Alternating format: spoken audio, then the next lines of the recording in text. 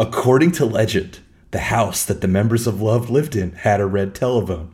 Although the song lyrics do not relate to this at all.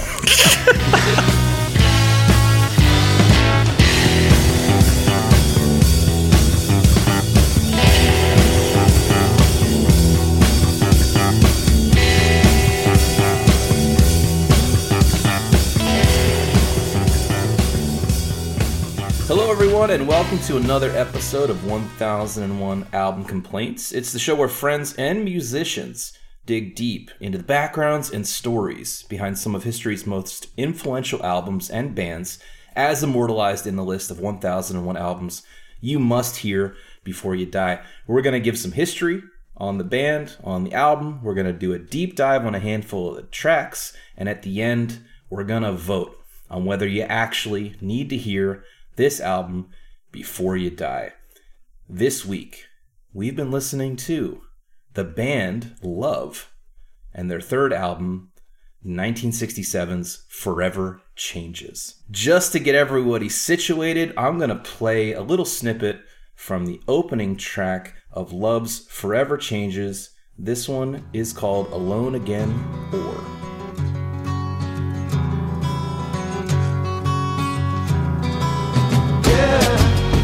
I heard a funny thing.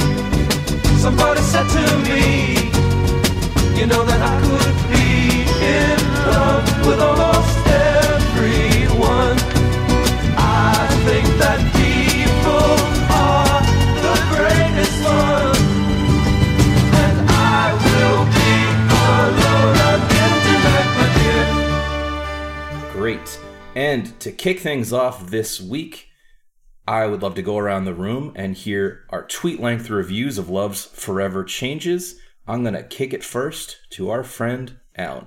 So picture this. It's 1967. It's the summer of love, hippies, tie-dye, right? The whole deal. Now here comes this band with the name of Love. So naturally, you turn on this album and you're presented with songs about paranoia, darkness, mortality, and an occasional mariachi band. It all makes absolutely no sense, but goddamn it, it works. You heard it here first, folks. Love makes no sense. Thank you for that. We're going to go next to Adam. Hey, everybody, this is Adam, and damn it, Alan, you stole my mariachi line. So I will just improv here and just say, this album's great. I mean, yeah, I'll stick with that, and then we'll dive into it. Wait, did you love the album? Well, there's some highs and some lows. It's not all love, but I think at the end, well, we'll see. I'll save the magic for the end. Love isn't just a day at the carnival, after all. Okay, last but not least. Well, actually, I'll be last but not least. So next up, we have Phil. What's up, everybody? Phil joining this week. So yeah, this week's Love record was an interesting track. I mean, I think it took us through the 60s sort of folk psychedelia of Richie Havens and Rodriguez and maybe even Lennon and McCartney and Mamas and Papas psychedelic vocal pop harmony, and I love all those things, but it also has like a real dawning of Aquarius thing going on, and I really hate that shit. So I'm still trying to integrate, and we'll see where it lands. I'm ready to be convinced that this is great, though, because this is definitely a breath of fresh air compared to some of the other recent releases we've had to stomach. I think this is going to be a good episode then, because I sense conflict internally to everyone around this virtual table, and I have to admit I feel the same way. So my tweet-length review of Love's Forever Changes, which I listened to for the very first time this week. This record is singular and strange. Part King Crimson meets Crosby, Stills, and Nash. Part 60s bargain bin detritus. There were moments where I thought to myself, this is completely forgettable. Like there were moments where I was like, why do I even, but then it grew on me. This one definitely grew on me this week. Short enough that I could run it a bunch, interesting enough that I could sink my teeth into it. But yeah, there are spots where it just sounds like you were to do the AI generator of 1960s psychedelic rock. Yeah, I I'm tempted to say it grew on me, but actually it's kind of the reverse. I think I started out feeling really good. We played the opening track. I said, oh, this is going to be a good week.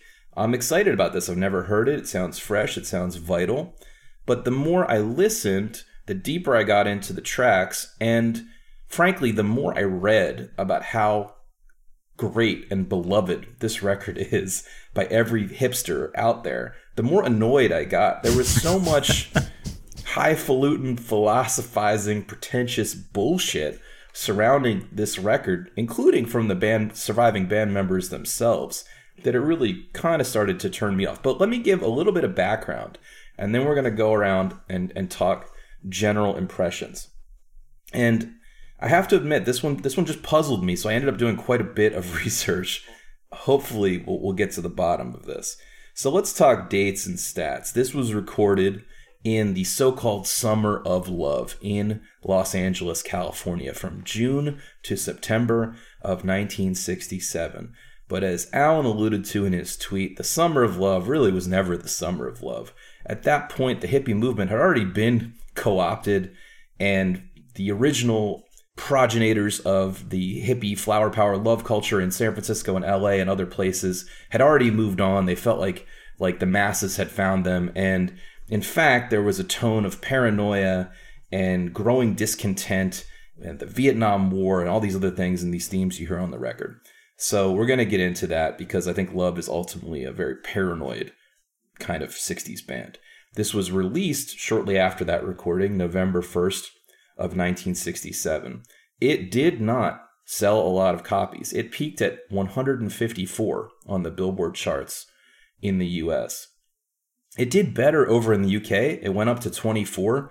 But interestingly, and for reasons we will describe, the band Love never made it to the UK to play even one show. Well, it sounded like they had a hard time just getting their shit together enough to even record this. From what I read, it's interesting, the UK connection though, because I also took note of how much people seem to love this album as one of those cult classics.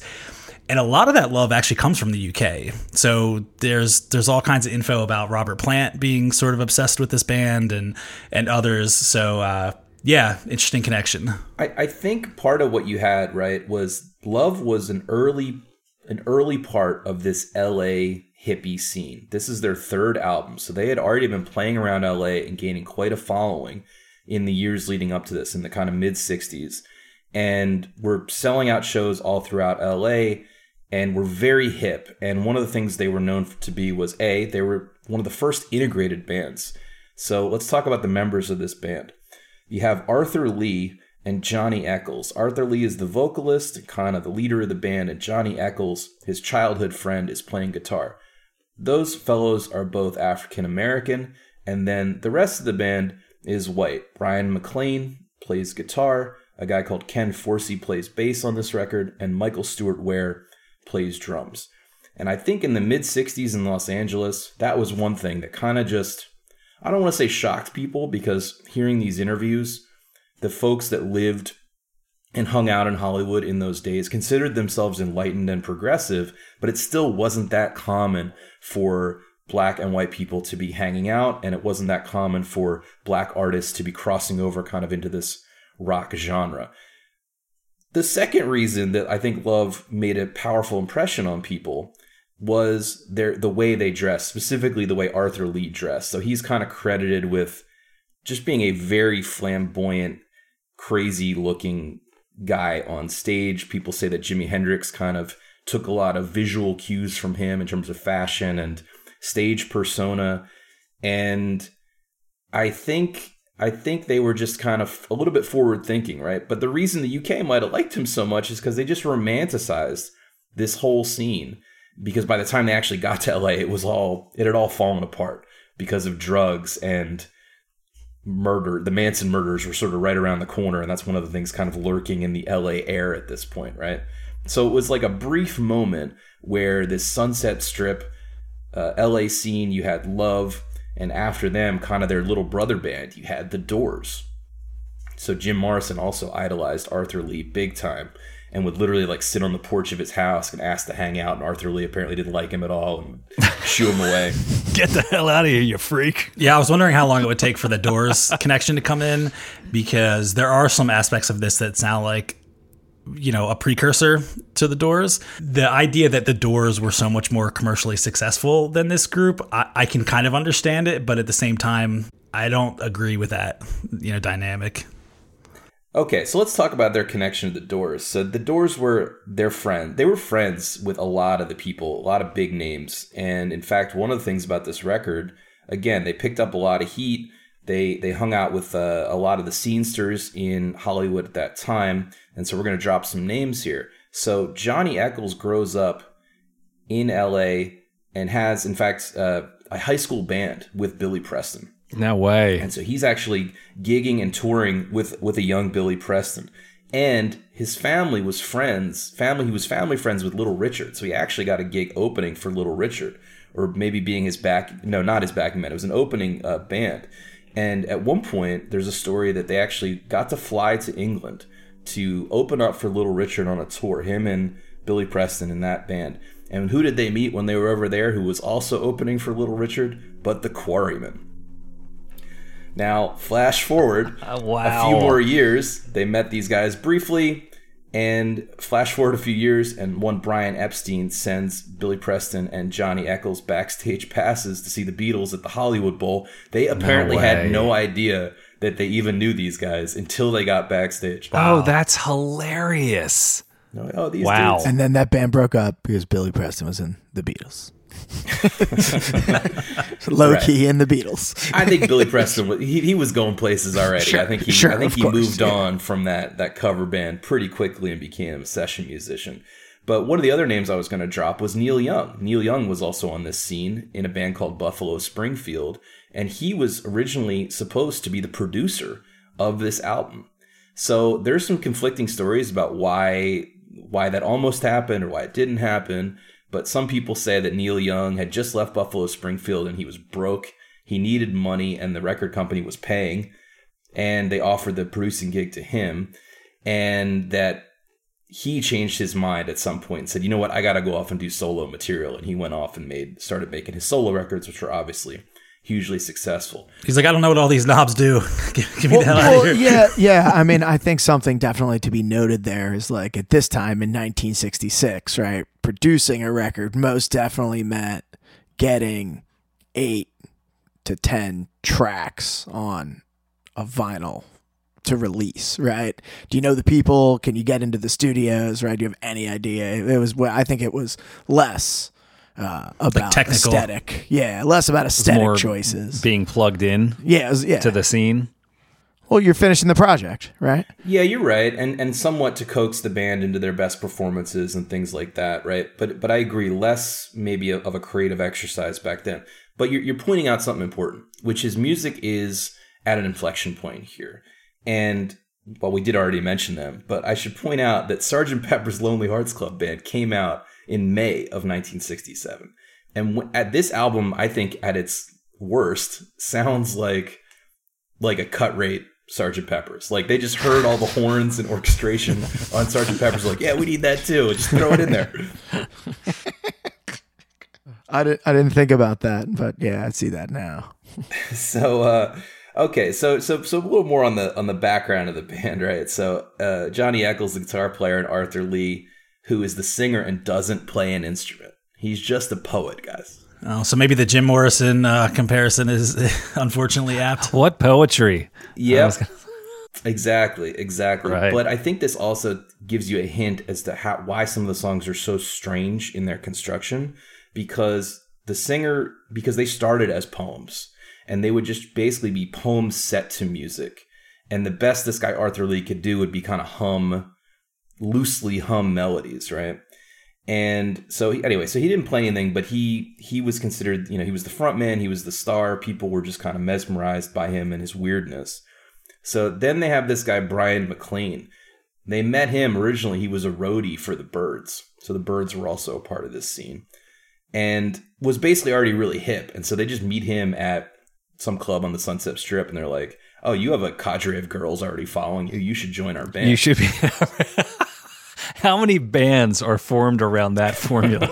And you can play an instrument too, so well, that's You can stand. All right, well, you're the bass player. So the dude that got fired when they let Brian McLean join is a guy called Bobby Beausoleil, who is the first Manson murderer. He goes on to join the Manson family and be the first murderer. In fact, the one that helped kind of pin all the other murders on Manson ultimately. man. He took that shit hard. All right, like, get out of here. We got a new guy. Must kill. What, dude? That's crazy. Wow. Okay, one more thing about Arthur Lee, because this guy seems truly nuts, and there's a lot of interview footage of him. He's a real character, and we can talk about what happened. The band broke up shortly after this record was made, but basically, when they got signed, this is just a fun little anecdote about what an asshole this guy is. When they got signed in 1965 by this label called Elektra, which up until then was basically just a small folk music label, but they were trying to branch out. The head of Elektra said he was at the Newport Folk Festival when Dylan went electric, and he had this revelation that, hey, folk music is not the future. I should get into electric bands. And Love is the first band they signed, and they later signed the Doors. But when they signed them, Arthur Lee demands cash up front. They hand him $5,000 in cash, which the Elektra guys assume he's then going to split with the other members of the band. No, he immediately leaves and buys a $4,500 Mercedes and then gives the band $100 each. Dude, that is brutal. And that's in 67, so $5,000 ain't chump change. Yeah, Man. So he's a bit of a character, but okay. So they go into these recording sessions. Again, their previous records had been relatively successful, but partly because of the eccentricity of this guy Arthur Lee, who didn't really want to leave LA, and partially because all the band members were in the midst of heroin addictions off and on. Arthur Lee claims he was never actually strung out, but the other guys definitely had pretty major problems with heroin. They almost never left LA to play music. So their unwillingness to tour is definitely a big part of why they weren't able to sell records. And that plagued them, through their whole career, including this record.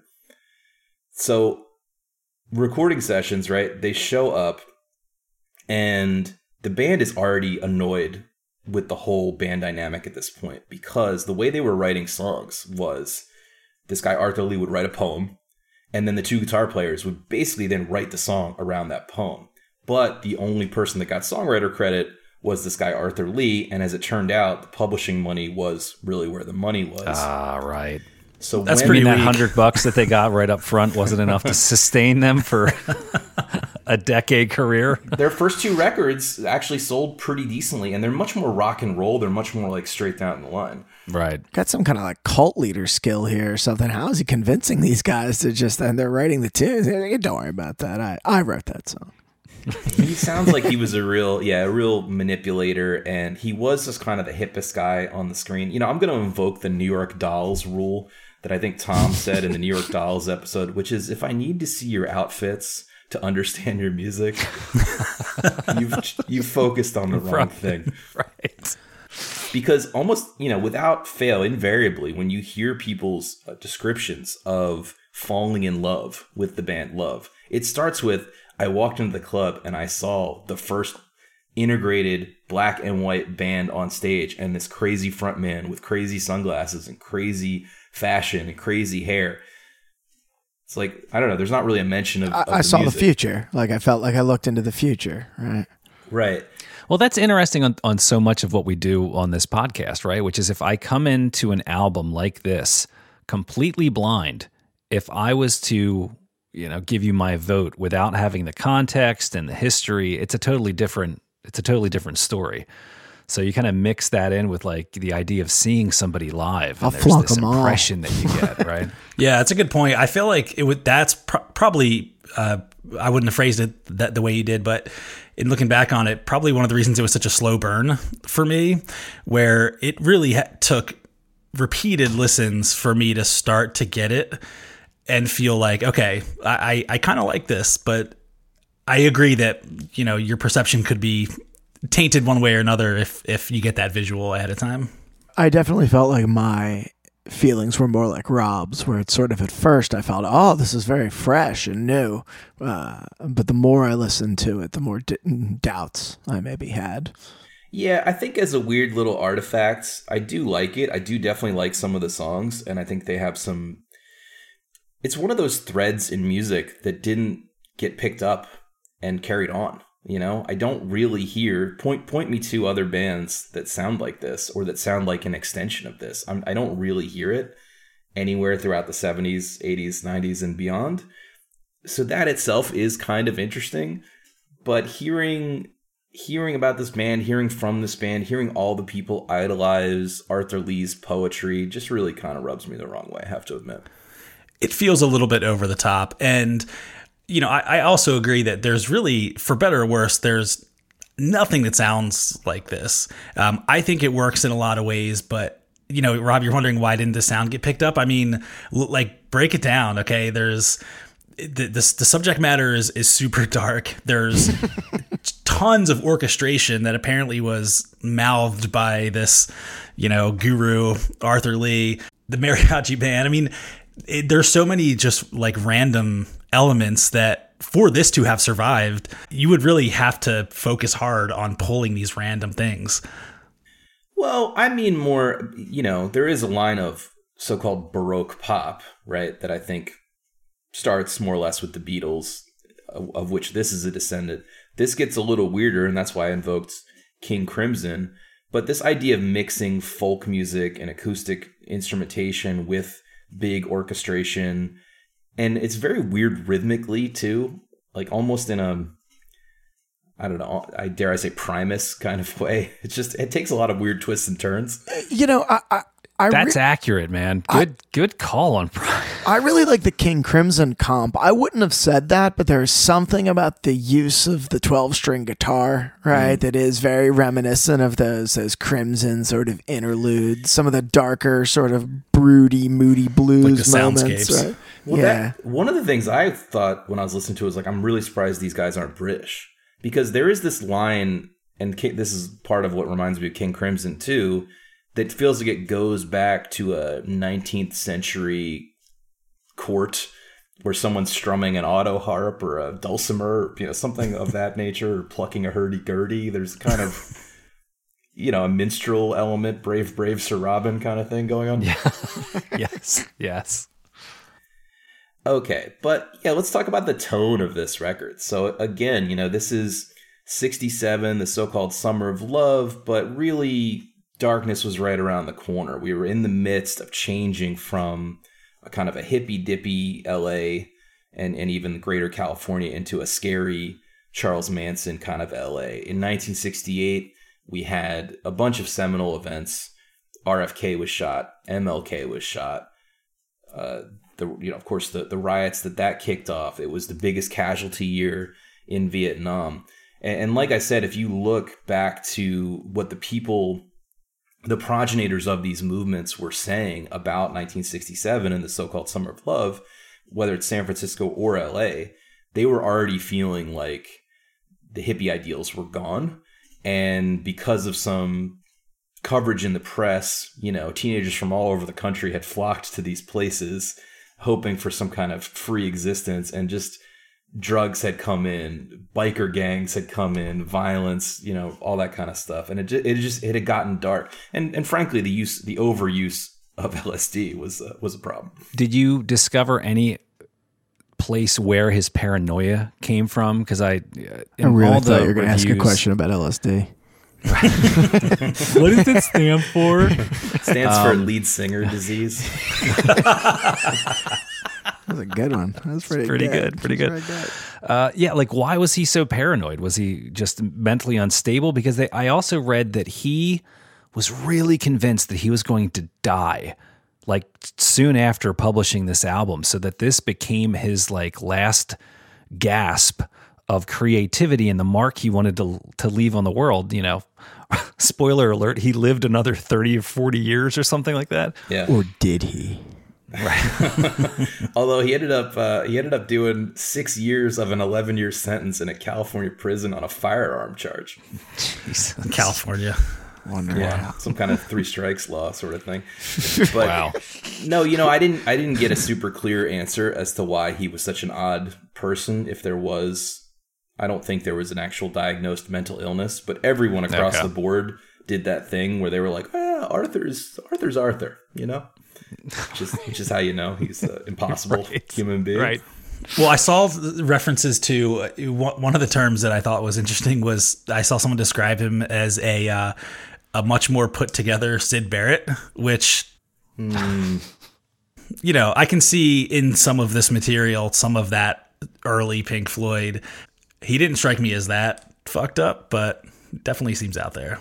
Well, I should say, people seem to say this guy, Johnny Eccles, I heard a lot from him, and I actually heard him on Rick Rubin's podcast talking about this stuff recently.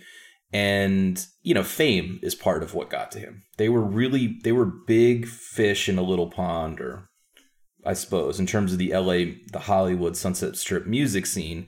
They never really left it, but they had very well attended shows. They could always pack the house, and they were kind of like the hippest thing on the block for about 2 years, until like little brother band Jim Morrison, who's basically constantly asking them to hook him up with the record company to try to get their band a contract. So Love is annoyed with Elektra, and they're trying to get out of their contract, and they think, hey, if we hand them another rock band, because this is like a folk label that's trying to get into rock, if we hand them another rock band, maybe they'll get us out of the contract. So they kind of insist and use all their cred to get them to go see the Doors multiple times, ultimately sign them. And then what happens in 1967, the year they're recording this record? Well, the Doors released their first record earlier that year and skyrocket past them with hits like Light My Fire and Break On Through. And that bothered them also. Did they? But the Doors also agreed to tour outside of LA, They sure right? did.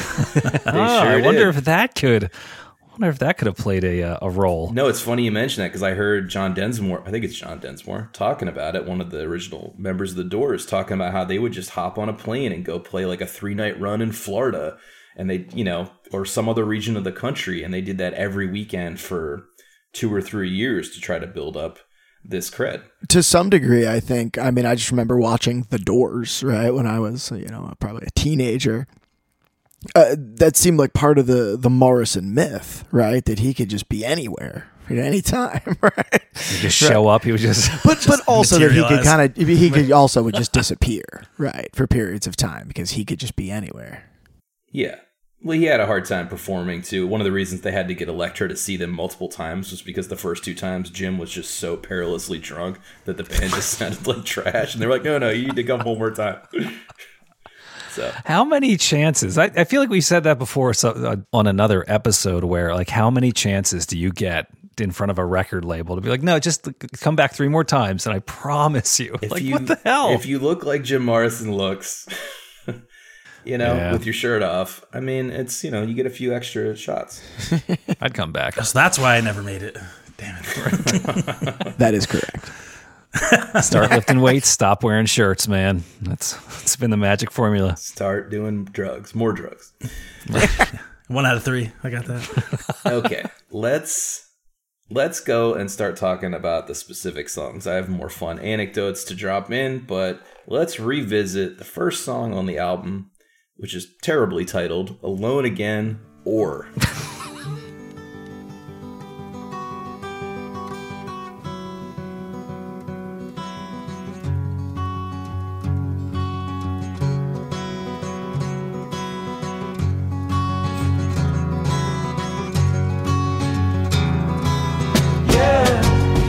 Said it's alright, I won't forget all the times I've waited patiently for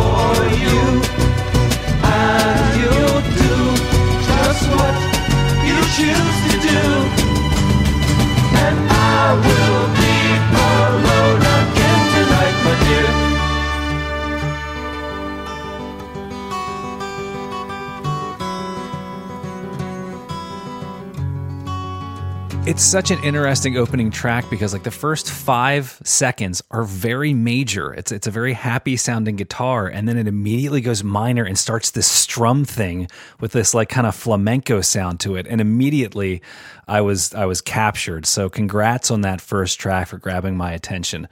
This song starts what a lot of the rest of the songs have, which thankfully Tom's not on this podcast, which is hard panning the drums. Yeah, which I feel like just about every song does that, but it somehow works on this album versus like a Dr. John where it takes you so out of it. Maybe this will play out over time, right? But there is something. I don't know where it is, but there was a line in the sand where people said, "Hey, we can't do this anymore," and they stopped. Right? We should find along the musical timeline. Like when was it? When and was it's the right in last this one? spot. Like we're right in the sweet spot. 66, 69, right? Like they're still experimenting, but by Abbey Road, Beatles aren't doing that shit anymore. Right, that's over for them. Well, Anyway. Speaking just of the mix, though, one of the things I had to check myself and actually go listen to some Sgt. Pepper's because the drums are so low in this mix. And sometimes the drummer's doing a lot of really rocky stuff, but they're so low down. And I was like, oh, is this just how they put drums? You know, the vocals are really high up. The acoustic guitar is really high up. The orchestration sometimes is high up. But that rhythm section is buried in the back. And I checked it against Sgt. Pepper and some other Ringo recordings. You know, not the case. Much rockier sound. Yeah, you almost can't hear the kick drum in the mix. You know, you hear the snare, you know, it might be brushes. You hear the hi-hat because they're high-frequency instruments. They cut. But everything south of that is almost inaudible. So that's interesting. Well, and I feel like it's inconsistent too, where I do feel like there are some songs where you hear, you know, it's much more rhythm forward, or at least that's how it's mixed. And then others it's really buried. And so it didn't feel like there was a lot of, you know, consistency in terms of the mixing. Yeah, so we should mention that a guy called Bruce Botnick was both engineer and producer on this record, and it was his first time producing a record. The record company originally signed on Neil Young, and I think he came really close to actually even making it to the studio. And as we said, there's a debate about whether Neil Young left of his own volition or the band says that, hey, because they knew Neil Young as a friend, they were like, this guy can't produce our record, get out of here. I tend to believe the first version. But in any case, the record company felt, you know, Love wanted to produce the record themselves, but the record company felt like there needed to be an adult in the room. And so they gave a first-time producer, Bruce Botnick, a chance. He went on to also engineer and produce some of those Doors recordings for Elektra as well. But yeah, I mean, there's definitely a little bit of weirdness and inconsistency here. Yeah, that said, sorry, I'll just give my opinion on this song. I think this is the best song on the record. So I don't feel like it gave me it got me excited when I first turned it on. It sounds like something I haven't heard before. The trumpet solo, which we called out, and which we can drop in here.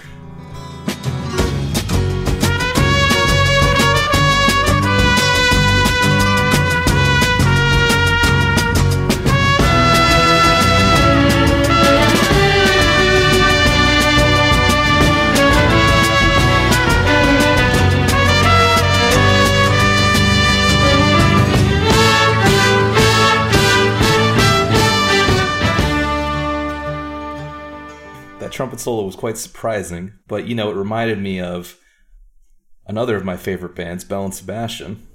They came up for me a few times after listening to this.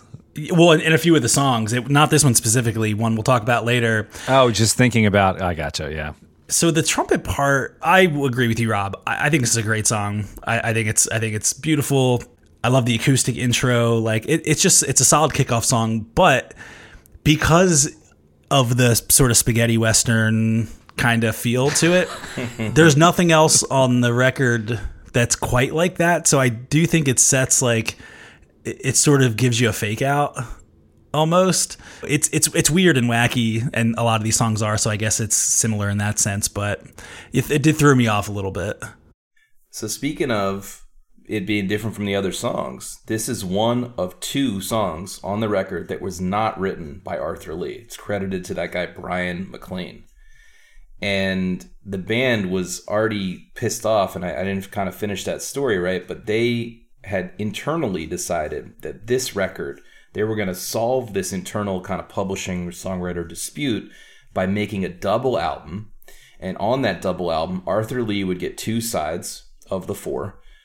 Johnny Eccles would get 1 side of a record as a songwriter, and Brian McLean would get 1 side of a record as a songwriter. And that's what they prepared for.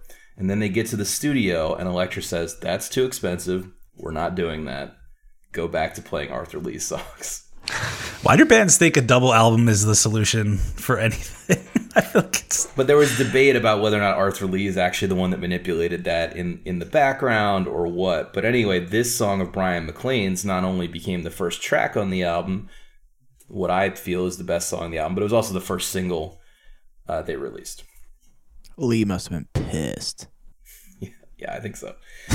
So speaking of that, Phil, so because that songwriter kerfuffle annoyed the heck out of the band, and that had some other implications for the recording process we'll get into, but Brian McLean, as they were finishing this record up, Forever Changes, Brian McLean cut a deal with Elektra because he was aggrieved, and they agreed to produce a solo record of his. They said, you're going to stay in love, of course, continue making records, but we'll also give you a solo contract for a record to kind of mollify you. And he gets excited. He calls up his buddy Johnny Eccles. Oh man, I got this deal for a solo record. Johnny Eccles is like, oh, it's awesome, man. I'm happy for you. They call up Arthur Lee. Hey Arthur, I got this solo record coming out. Arthur's like, that's great. You're fired. Jesus Christ. This guy's a real lead singer. And that was the end of his involvement in the band. So jeez. I'm starting to like this guy less and less because I've only heard, I listened to a handful of those interviews you were talking about, Rob, where everyone is just like, oh, he's such a visionary and he's amazing. And I, hearing some of these seedier details. Are you saying a lead singer from Los Angeles who doesn't play an instrument isn't like the most normal, high functioning individual? He's sounding more and more like a cult leader to me in the way that he's able to put people under his spell, and the way he sort of throws people out also when they sort of stand up to him with the first signs. Mm-hmm. And for those out there who don't know, I am just absolutely the kind of person that could get pulled into a cult. So I'm more and more interested all the time. So that's good to know. I'm going to use that information. Phil invested heavily in Theranos. That's not a cult. That's just Silicon Valley, Adam. You're right. I'm sorry. Yeah. I guess I'm a part of that cult. Let's move on to the next song we're going to talk about on our focus list. It's called A House Is Not a Motel.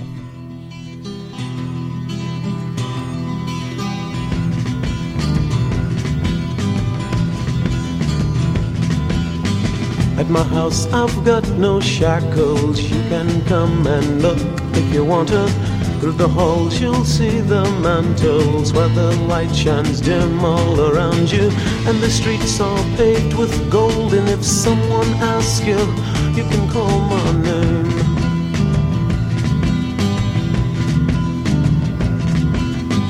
You're just a thought that someone somewhere somehow feels you should be here, and it's so for real to touch. First off, yet another song title that is terrible. Terrible. Absolutely. Yeah, they're not really nailing it with the song title department, and they get worse actually as the album goes along. Hard to believe, right? Well, I assume this is a reference to the Bacharach and David, A House Is Not a Home. I don't know if you guys have heard that, like Dionne Warwick. There was some beef there where he covered it, but he changed it so much that Bacharach got pissed or something like that. He changed the chord pattern, or I don't know. I didn't mean it was a cover. I just meant it was like a reference to that song title. Maybe. Yeah, I thought I read something that he had covered Burt Bacharach's song, but had changed it so much that Bacharach was pissed, and there was a little tension there. I remember reading that about Thelonious Monk's approach to songwriting. He'd be just like, take an old song you like, then change the melody, and then just change the chords underneath that. Now you got a new song. You got a new song. I'm gonna use that. I'm gonna use that tonight on this album. All right, guys, I'm gonna have a. And he's kind of fresh right. tracks tomorrow. It's a real Ship of Theseus It is kind of problem. You know? He's like, hey, I got this new project. It's called Hate. It's great. Forever keeps. What did you guys think about this song, though? I thought this song had the most directly influenced the Doors. My note was, if the Doors were better, it might sound like this. I also listened to the parts of that Rick Rubin interview with Johnny Eccles, and correct me if I'm wrong, but I think is this the song he talks about where he did 2 guitar solos like over top of each other, and one of them he couldn't hear, like his headphones were fucked up, so he couldn't hear the first one. So he's really doing the second solo blind, and they kind of like mashed them together. Is that? Yes. Yeah, that's this song. Let's drop in a piece of the 2 guitar solos.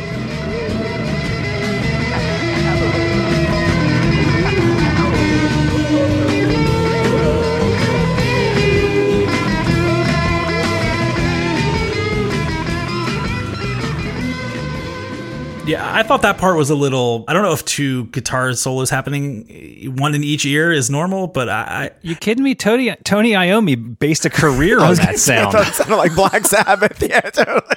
This is classic guitar player BS, by the way. It's like, one solo didn't do the trick. Just add another one on top of it. Yeah, that's true. I agree. Just hard pandas fuckers. And I'm not, to be clear, I'm not above it at all. I am just saying that's what you do when you're like, first solo didn't make the grade. Just add another one on top.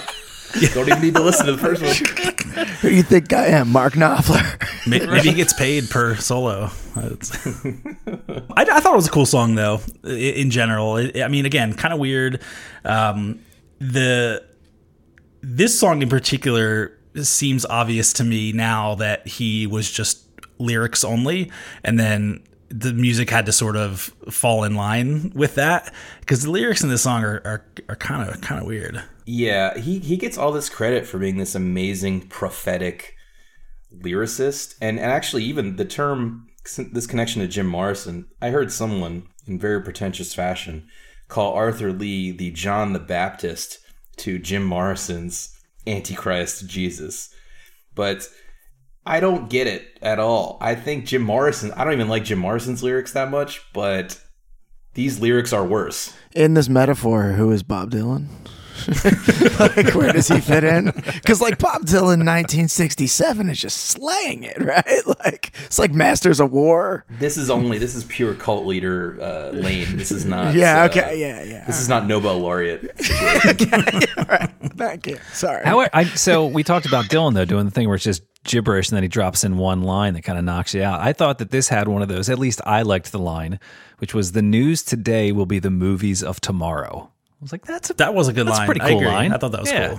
Yeah, I think this one was one of the ones that was kind of directly about Vietnam. He's talking about blood transfusions, right. And I heard this, that they heard from a soldier who had come back from Vietnam, this line about when blood mixes with mud, it turns to gray.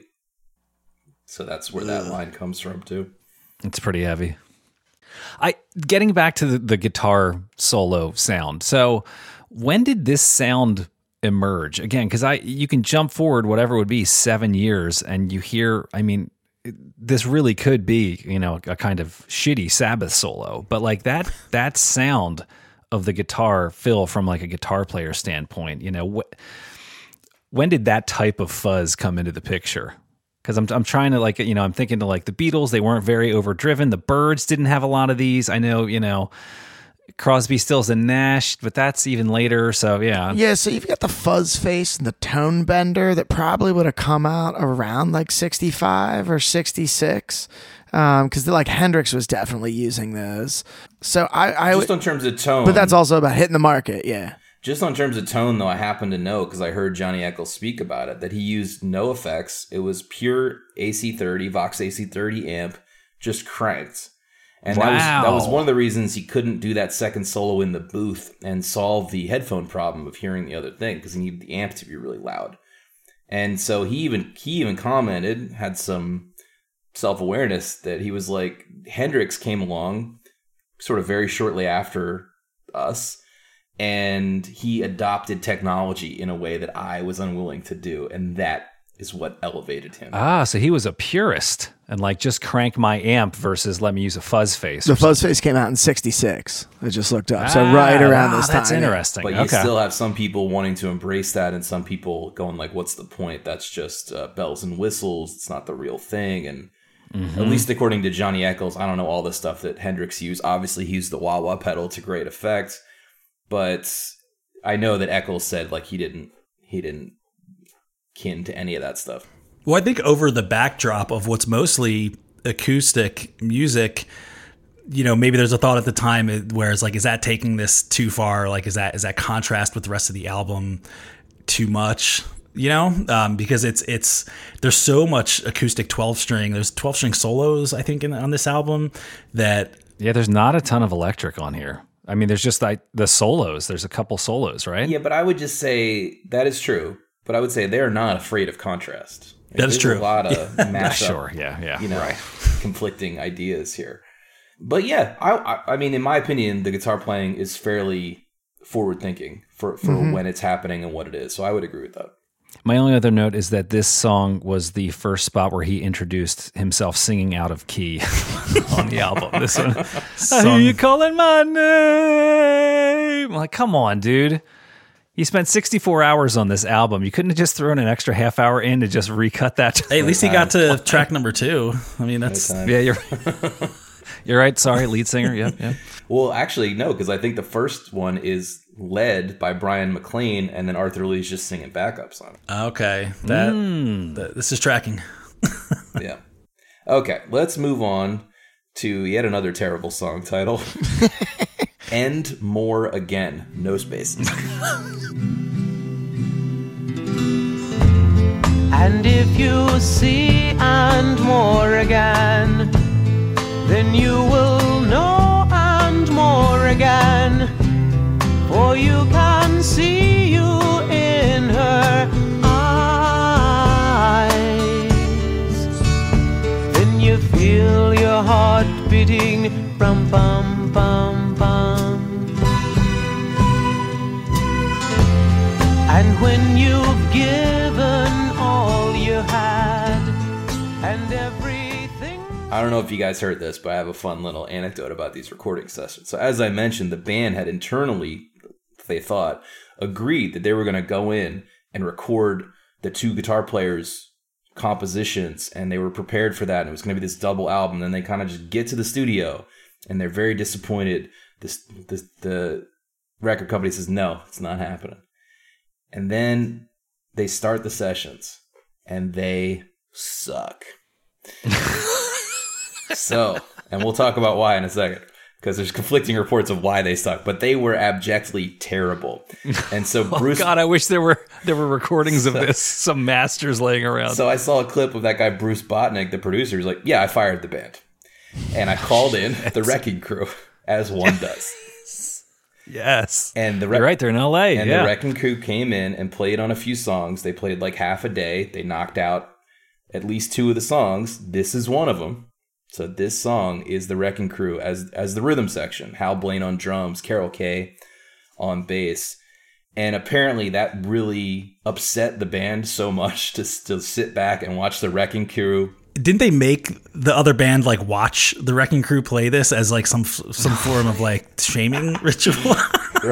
right. See how much you guys suck. So then they were like, okay, we could do this. Give us another chance. And they left for like a week to continue rehearsing and came back. But this is one of the 2 songs that remained on the record as a Wrecking Crew track. Oh, wow. That does make sense, because even before I knew that tidbit as well, I paused when I got to this song, and I didn't think this song was great. It was a little too kind of Simon and Garfunkel-ish for me, but I did feel like it felt more put together, which makes perfect sense now, knowing that it was great session musicians.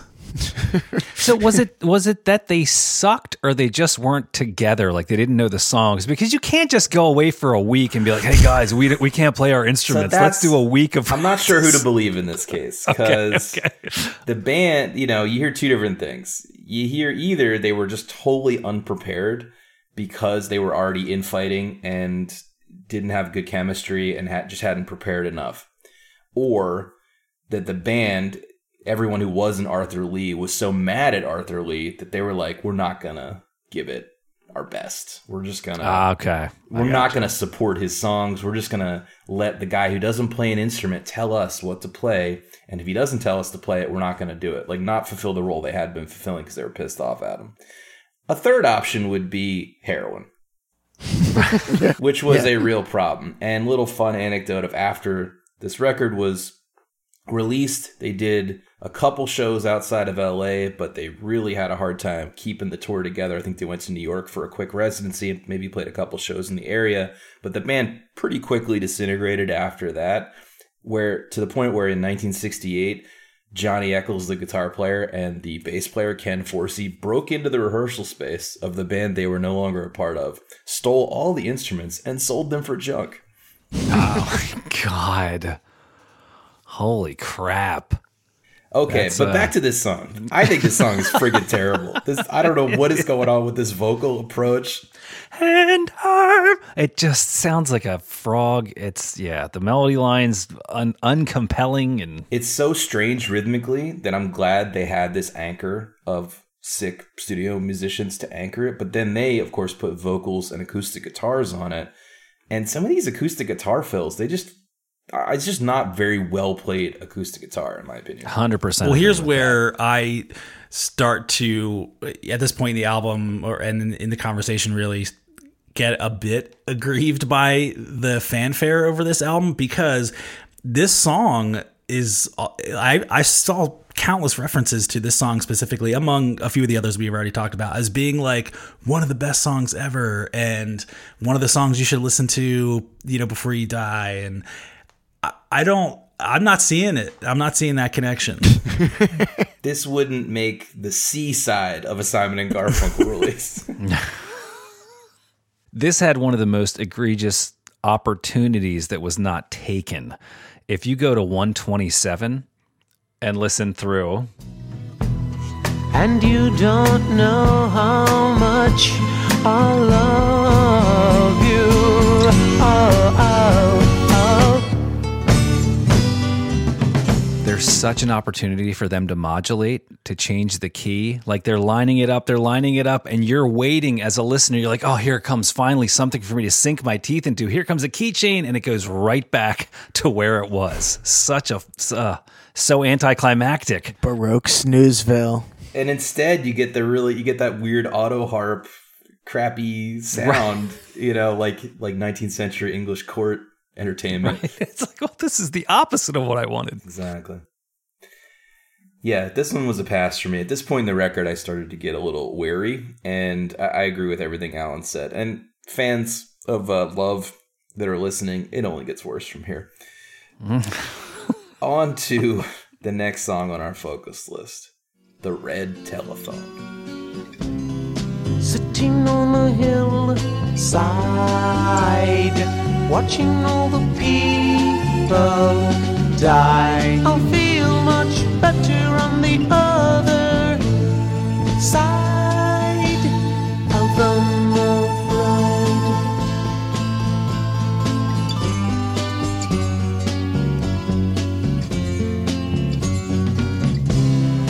I believe in magic. Why? Because it is so quick. I don't need power when I'm hypnotized. This title sounds like a Hardy Boys book.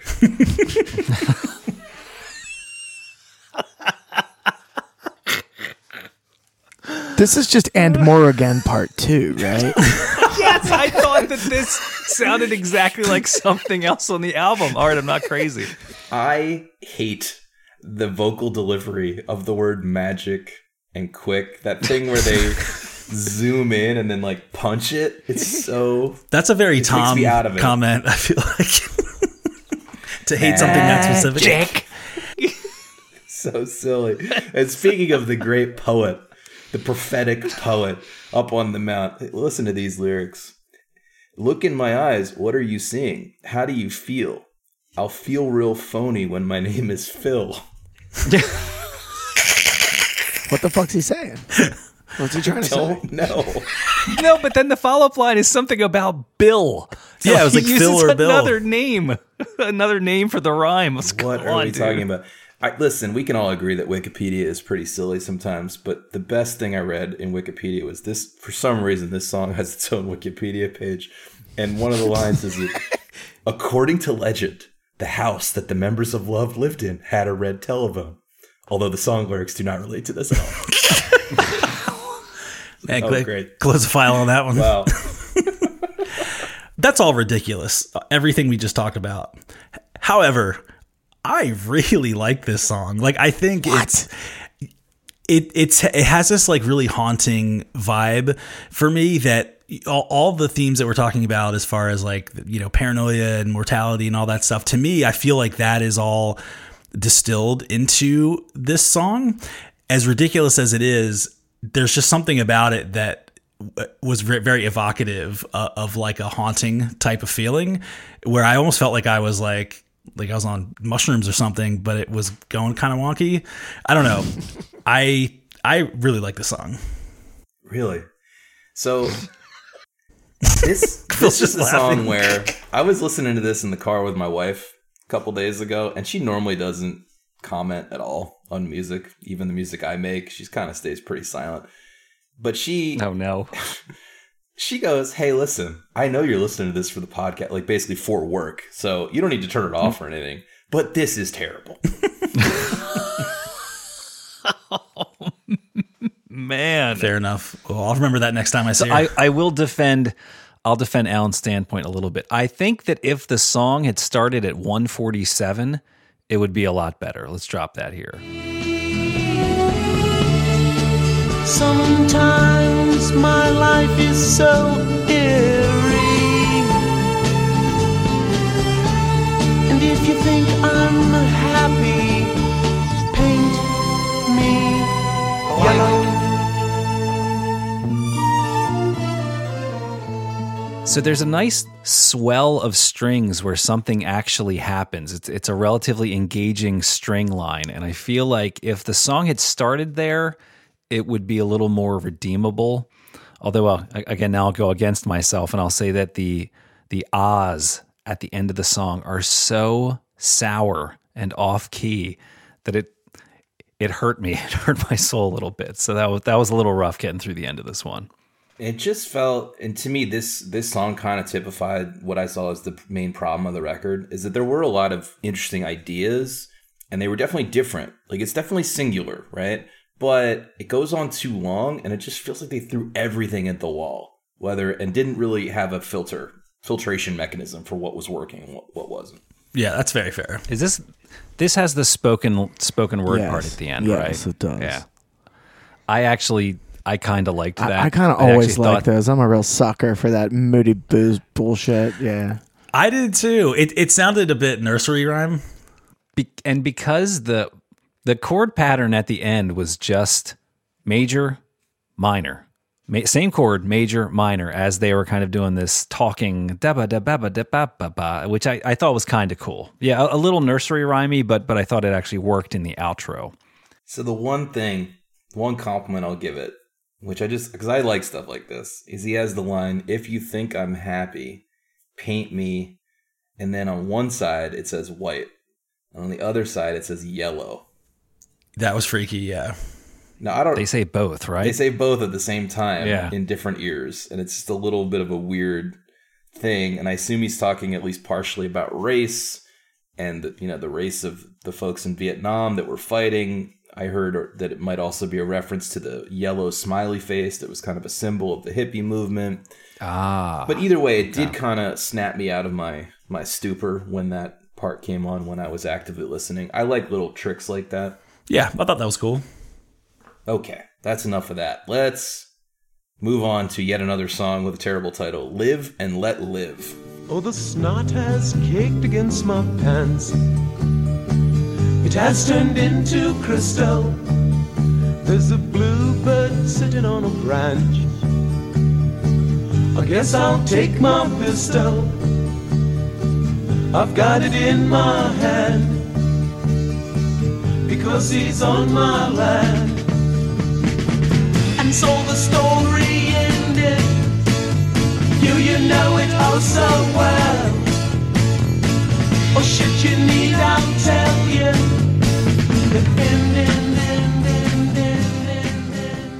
This song was where I picked up the Belle and Sebastian. To me, I wrote down, this is Belle and Sebastian meets the Smiths, where just is a little upbeat, kind of catchy, but fell pretty flat for me, to be honest. I kind of like this song. See, I'm on the other side of this one. For me, I agree. This one does feel like sort of a weird departure on the record, but this is one of the ones that, I don't know, just felt more, I don't know, something about it resonated with me.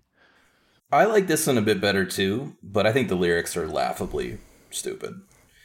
And I heard this one particularly lauded as this great forward-thinking tone poem about Vietnam, and I don't buy that at all. And I have to say, I think more part of my problem, I already mentioned it, is Arthur Lee's vocal delivery. He just sounds so overly performative and proper, like he's doing Shakespeare in high school or something. That just kind of hacky. It's hacky. Yeah. It takes it down a notch for me. But I do like the kind of the construction of the song overall. Well, here's what I'm wondering though. Like I think we talked a lot about this being overrated or not worthy of probably the cult praise that it gets. But like, why is that? What is it that I'm on the record saying that I like this album, but it's hard for me to visualize what is so groundbreaking about it or what has given it that like retrospective adulation. Is it that this was super experimental, or why this?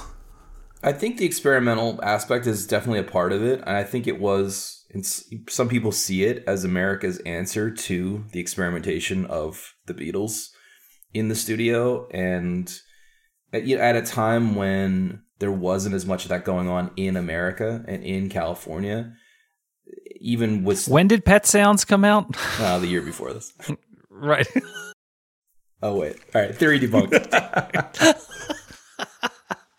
Do you think McCartney's Live and Let Die is a love diss? Diss tracks. I think Albert Broccoli wrote that for him, right? I don't know. Oh, James Bond guy? Yeah, because he wrote that for a James Bond movie. Sure. Oh, that's right. Yeah. That makes sense. Roger So I Moore? think they Is gave that one him of the the Roger title. Moore ones? Yeah, it's the Roger Moore. Yeah, good point. Yeah.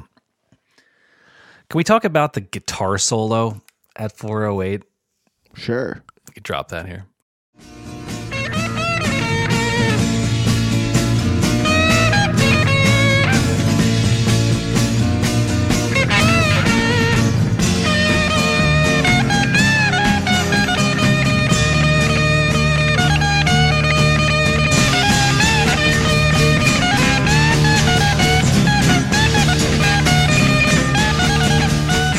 So this is like the most 1960s solo I've ever heard. All these people knew Hendrix. Couldn't they have just called in a favor and just had him come in and play for 10 seconds? Because this is just terrible. It's like straight out of Sympathy from the Devil. Yeah, well, I feel like I can't say all because it's a decade, but any like 1960s non-pentatonic, non-blues guitar solo kind of sucked. They just didn't know what they were doing. It's just so odd. I think the fact that this exists in the same universe as Hendrix makes it suck. I think it wouldn't be so bad, but Are You Experienced you're right. came out earlier this year. Right. Like, you've seen what it can be. Right. You've seen what this guitar can do. Oh, and they're not doing Could you imagine going to a show where, like, I would imagine an up-and-comer Jimi Hendrix would open for Say Love in L.A.? Must have been a weird transition. And they would have just fallen into the hole that they had burned into the floor. Yeah, I didn't research, understandably, I didn't research a lot of Jimi Hendrix and the Jimi Hendrix Experience and their story, because I know they got their start in London, right? Hendrix went over to England, and that's where he met Noel Redding and Mitch Mitchell and put together that band. But maybe they were back in the States at this point. Unclear. Don't know if he saw Love. Anyway, people say that he was influenced by Arthur Lee's sort of fashion sense and things like that. But okay, I think we've waxed on about Love plenty long. Now, all that remains is for us to take a vote. Is Love's Forever Changes something that you must hear before you die? Alan. I say yes. And I'm beating a dead horse here. It's nowhere near worthy of the. I've seen this in, I'm talking like YouTube comments and user reviews. Many, many, many people saying literally this is the best album of all time. And that's ludicrous. But I think it's really unique there is really nothing like this. I'll play it again. You know, I might need to let this one like sit on the shelf for a bit, but I'll definitely pop this one on again. And I do think it's worth a listen. What's it, 41 minutes? You know, what else you can do with 41 minutes? 40 minutes, you could listen to part of a spiritualized album. God. All right, so One sweet. right. Blue. So this album is at times so of an era, namely the 60s, and at other times it's unlike anything else I've heard. At times it's mediocre. There are flashes of genius, and this one is going to squeak by, but I'm going to say yes. I think you need to hear this before you die. So it's a yes for me. But Rob and Phil, you guys did a decent job of almost convincing me to go the other way. Not that you were trying to convince me, but just listening to your thoughts. I was kind of leaning, but then I brought it back. Yeah, I mean, I came into this. That was a yes, right, Adam? That was a yes making after sure a bunch of qualifying. Yeah, well, I was making sure because I'm jumping in, and you know how to. Phil wants to know what kind of leverage he has. No, oddly, I do think is the right word. I'm also going to give this a yes. This sort of gets, and Alan, I think you said it well with John Martin, or yeah, you said it well. Like, I'll listen to this again. It reminded me of John Martin? John Martin. John Martin, yeah. That record also like very of an era, and sort of like, you know, maybe if I listen to it 10 times, I'll realize like I hate this. I can't ever listen to this again. But for the same reason, I'll say yes to this as why I say no to Devendra Banhart, which is like, this does have a background quality element, right? It has like a world music element. So you got to ignore it if you want to, right? Like you can listen at it or past it. And for that reason, you know, I'll take the old furniture music over the new furniture music. So Wow. IKEA's High praise. so yes, I'll give Love's I'll give Love Forever Changes yes, you must put this furniture music in your home and in your ears. I really was conflicted about it this week and during this conversation, but I think it's going to squeak by into yes for me as well. I do think it's singular and unique, and so many people seem to reference it. And I think the thing that I like, though, is that a lot of thought and work was put in. They did throw a lot of ideas at the wall. And I like records that break bands up. As I mentioned, the original lineup That's awesome. dissolved immediately. Now, Arthur Lee continued as Love with a bunch of other people and made several more records, and I think at some point even may have toured. But this is considered the definitive lineup of Love. This is considered their definitive album. And even though I can't really picture myself listening to it again, I'm not sad I'd listen to it or anything. So, sure, give it a spin. What a testimonial. I'm not sad I listened to it or anything. I was sad I listened to the Spiritualized album. That's part of my life I can never get back. Man, they're entering our pantheon of shit bands. Right.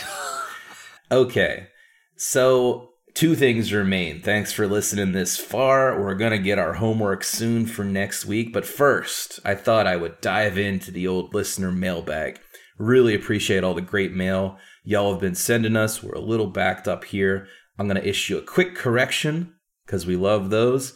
And then I'm going to read a piece of listener mail that I think might be the best crafted missive we've received thus far. Oh, I love the mailbag. It's my favorite part of the show. The mail never stops. Here we go. First up, a correction. Aaron from Colorado Springs writes, on episode number 90, Blood, Sugar, Sex, Magic, someone mentioned that there was a song on Beavis and Butthead's soundtrack about Anthony Kiedis slamming his dick in the dirt. It was. I love this is what they grabbed onto. It was actually on the Wayne's World soundtrack. And it was a song called Sicka Mechanico. I think I'm saying that right. Thank you.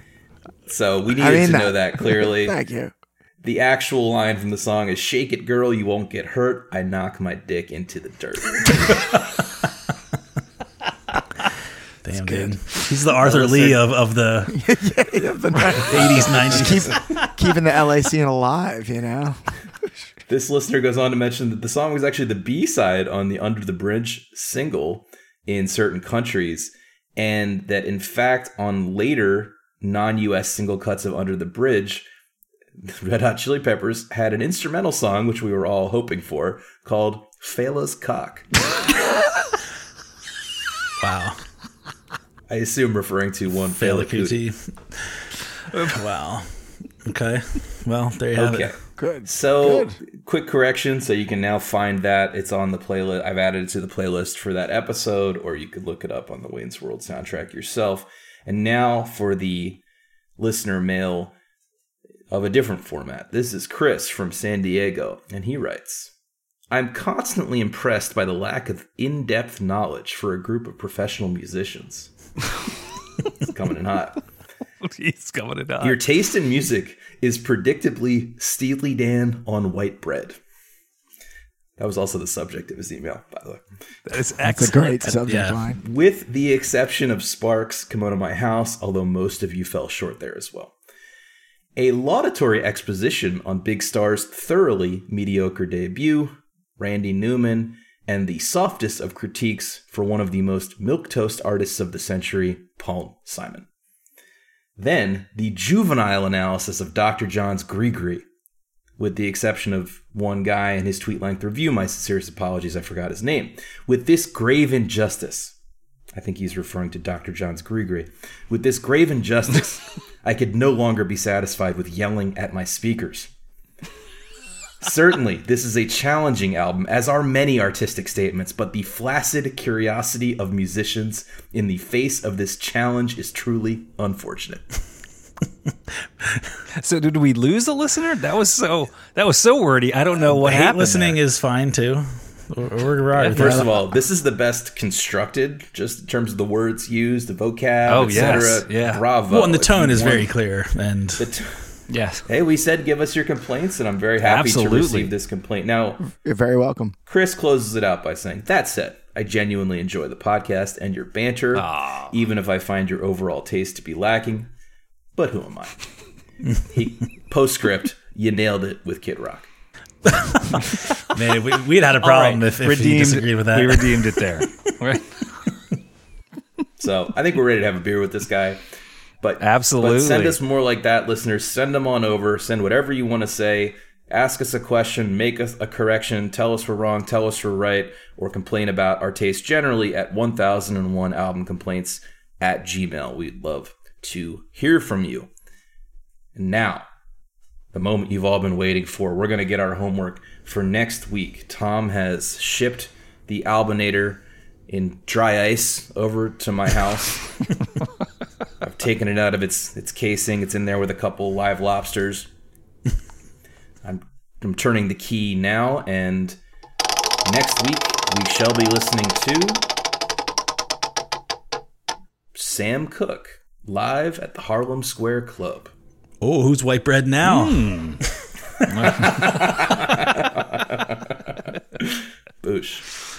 It's live. All right. Very cool.